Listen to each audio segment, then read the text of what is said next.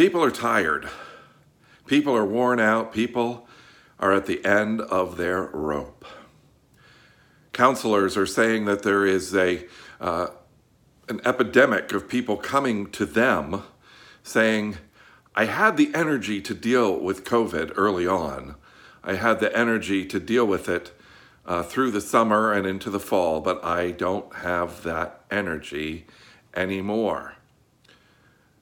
They're finding this to be true in so many people. Of course, winter doesn't help. We are stuck indoors and can't get outside where it is safer for us. The days are shorter, although they're getting longer. And this has gone on longer than we thought it would. And now there's a vaccine that's supposed to be the answer. And yet, if you get the vaccine, you're in a select group so far.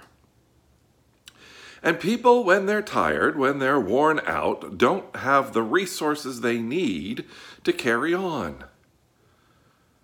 And that is why I think it's particularly important as we look at Philippians this week, looking at chapter 4, the beginning of chapter 4, and even more so next week for the end of chapter 4. I encourage you to come back next week for that. But here we find that as believers in Jesus Christ, we have resources that others don't have. We have resources to cope with the situations that we find ourselves in, those challenging times that can carry us. Paul says here in verse 1, stand firm in the Lord, my dear friends. And I would encourage us to stand firm in the Lord. Standing firm in the Lord gives us peace in the midst of storms. Now, Paul tells us how to stand firm in the Lord. And first he says, stand firm in the Lord together. He pleads with Euodia and Syntyche, who are vital partners in the gospel work, as you can see as he describes them here. And then he describes the team around them. I ask you, my true companion, help these women since they contend at my side for the cause of the gospel, along with Clement and the rest of my co-workers. You see, he's addressing how important it is that they work together. Euodia and Syntyche are very valuable to him, and they have been valuable to him in his gospel ministry. But then he calls the rest of the church to gather around them and help them. And interestingly here, where it says in verse 4, rejoice in the Lord always, the verb, or the tense there is plural. Rejoice together in the Lord. Again, I say, rejoice together. Joy is a shared and settled hope and trust, which identifies us as the people of God. Once again, I remind us of a children's sermon of a few weeks ago. We are responsible for God's reputation.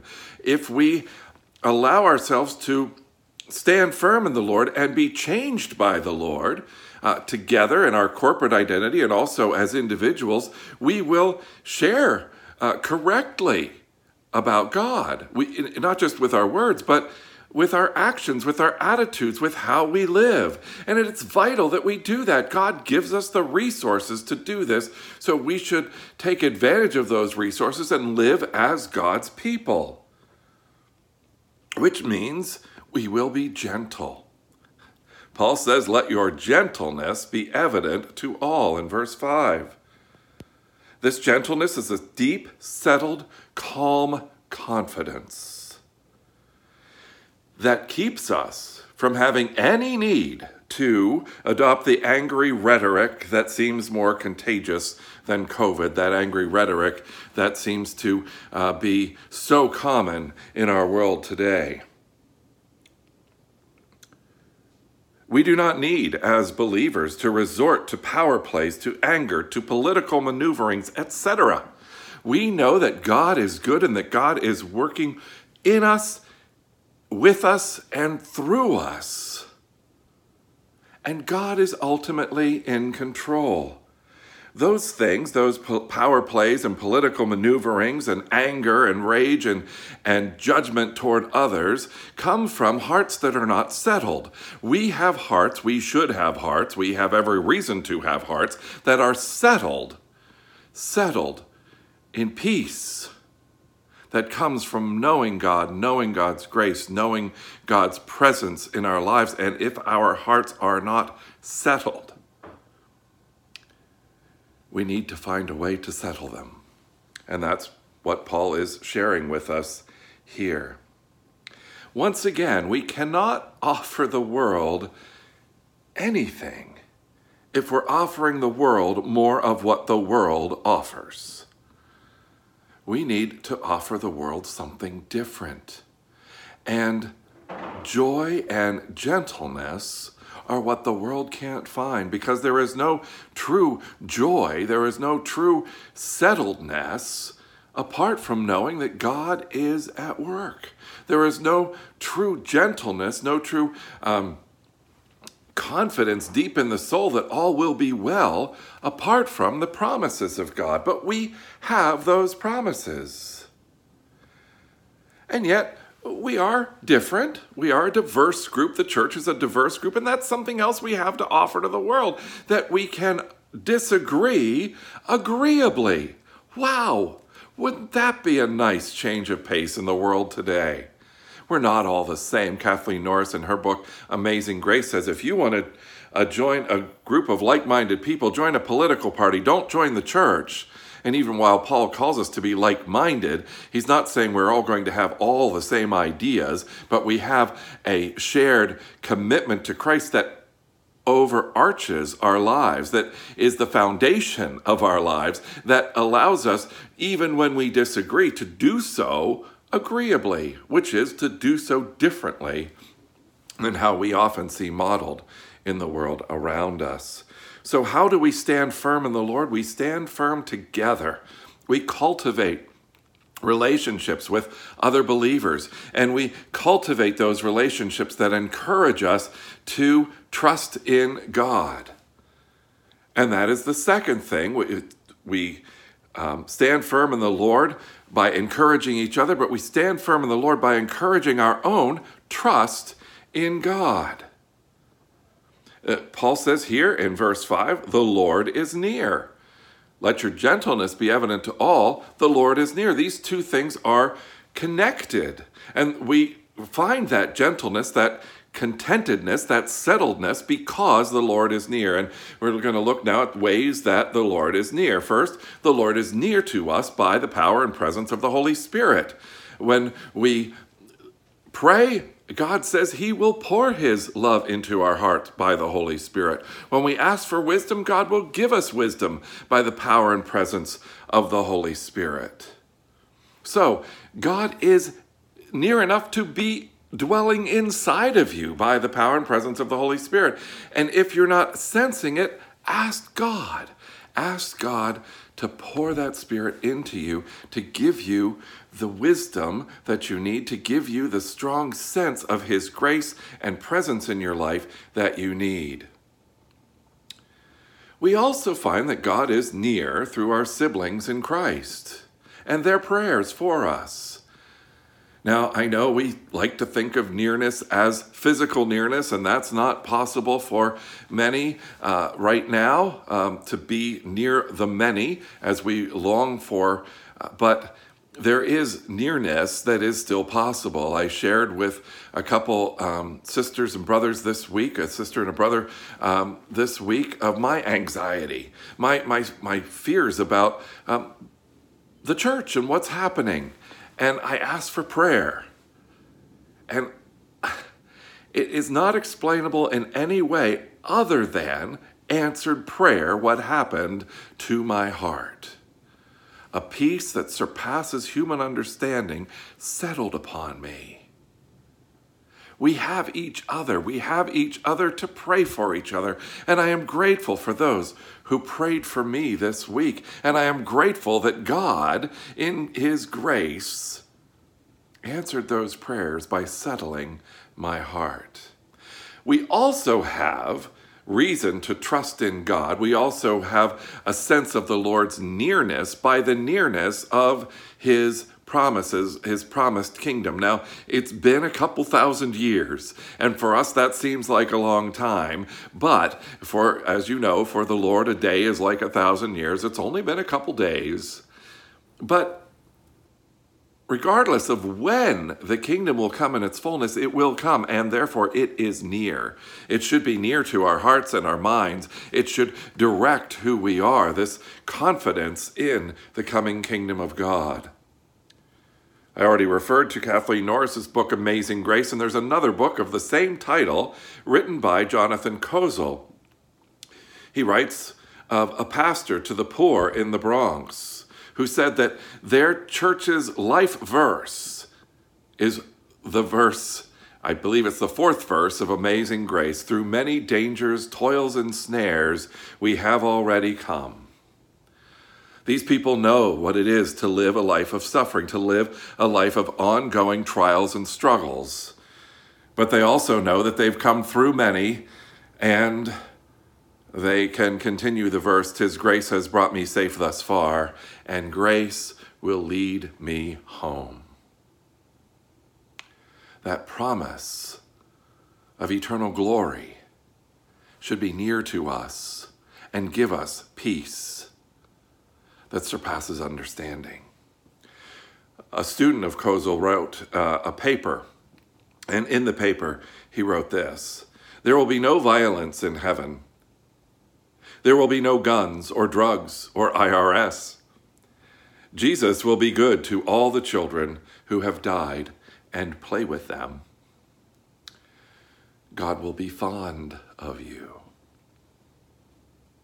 Let God's fondness for you and his promise of a day when you can experience that fondness face to face,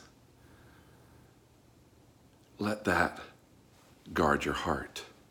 Let that guard your mind. Let that strengthen you as you face uncertain days." And then Paul goes on to say, we must redirect our hearts. He says, "Do not be anxious." Now, it's interesting here, and I would call Paul, talk to Paul about this. Paul uses that same root word for anxious of himself in 2 Corinthians 11:28. I want to read the context of that as we look at this. Paul says, 5 times I received from the Jews 40 lashes minus 1. 3 times I was beaten with rods. Once I was pelted with stones. 3 times I was shipwrecked. I spent a day and a night in the open sea. I have been constantly on the move. I have been in danger from rivers, in danger from bandits, in danger from my fellow Jews, in danger from Gentiles, in danger in the city, in danger in the country, in danger at sea, in danger from the false believers. I have labored and toiled and have often gone without sleep. I have known hunger and thirst and have often gone without food. I have been cold and naked. Besides everything else, I face daily the pressure of my concern, and it's the same root there, concern, anxiety for all the churches. Paul went through a lot. Paul went through much more than COVID-19 or whatever else we are going through. And I'm not trying in any way to belittle your experience of the struggles and trials that you are going through. But Paul went through a lot, and Paul, that same Paul, could say, "Do not be anxious about anything." He had confessed his own anxiety about the churches he loves so much, but he also tells us, as he tells himself, we don't need to be anxious. He places our anxieties and fears and concerns into the context of our relationship with God. We are invited to make ourselves known to God and to ourselves at our own points of greatest vulnerability, and God will receive us, and God will be fond of us. No, we don't know what the future holds. We don't know how long it will be before the vaccine gets into every arm. We don't know how long it will be before the masks can come off. But even though we don't know what the future holds, we know who holds the future. And we don't just know him intellectually, we know him in our hearts, and we know that he is good, and we know that we can trust him, and that knowledge gives us peace. Karl Barth said that joy, this rejoicing that we're called to here, is a continually defiant nevertheless. Yes, there are struggles. Yes, there is pain, but nevertheless, God is good. Nevertheless, God will accomplish God's good and glorious purposes in me and in his eternal kingdom. So therefore, we pray in every situation by prayer and petition with thanksgiving. And thanksgiving is an acknowledgement of our confidence that we are supported and will never be unsupported by the one who is faithful. So redirect our hearts, redirect our minds. Paul goes on to say, finally, brothers and sisters, whatever is true, whatever is noble, whatever is right, whatever is pure, whatever is lovely, whatever is admirable, if anything is excellent or praiseworthy, think about such things. And when I read that, I have to confess, I go back to the life of Brian, the movie in which Brian is hanging on the cross and singing, always look on the bright side of life. And that's how this is viewed by people who don't really understand that it's not just a choice to look on the bright side of life, to pretend like everything's good, but to know deep down that everything is good, will be good, that God is still and will always be on his throne.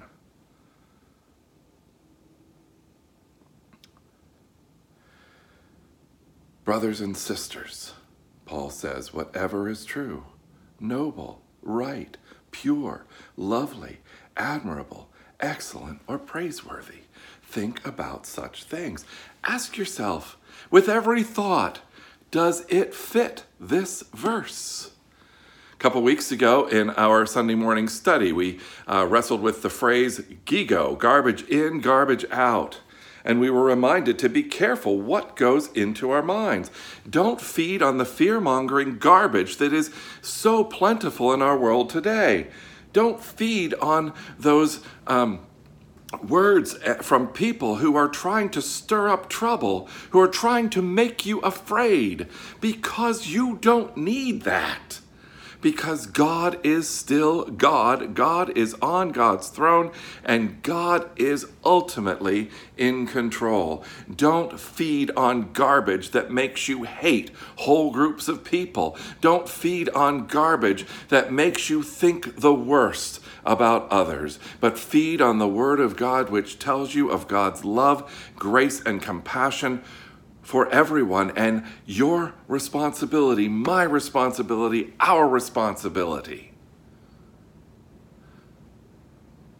to bear God's witness into the world, to have the heart of Christ, a self-giving heart as we look at other people and interact with them. Let us covenant to work together to develop hearts that rejoice without ceasing, minds that work overtime to ponder only the best and brightest of subjects, and lives that consistently show forth our God of peace. Amen.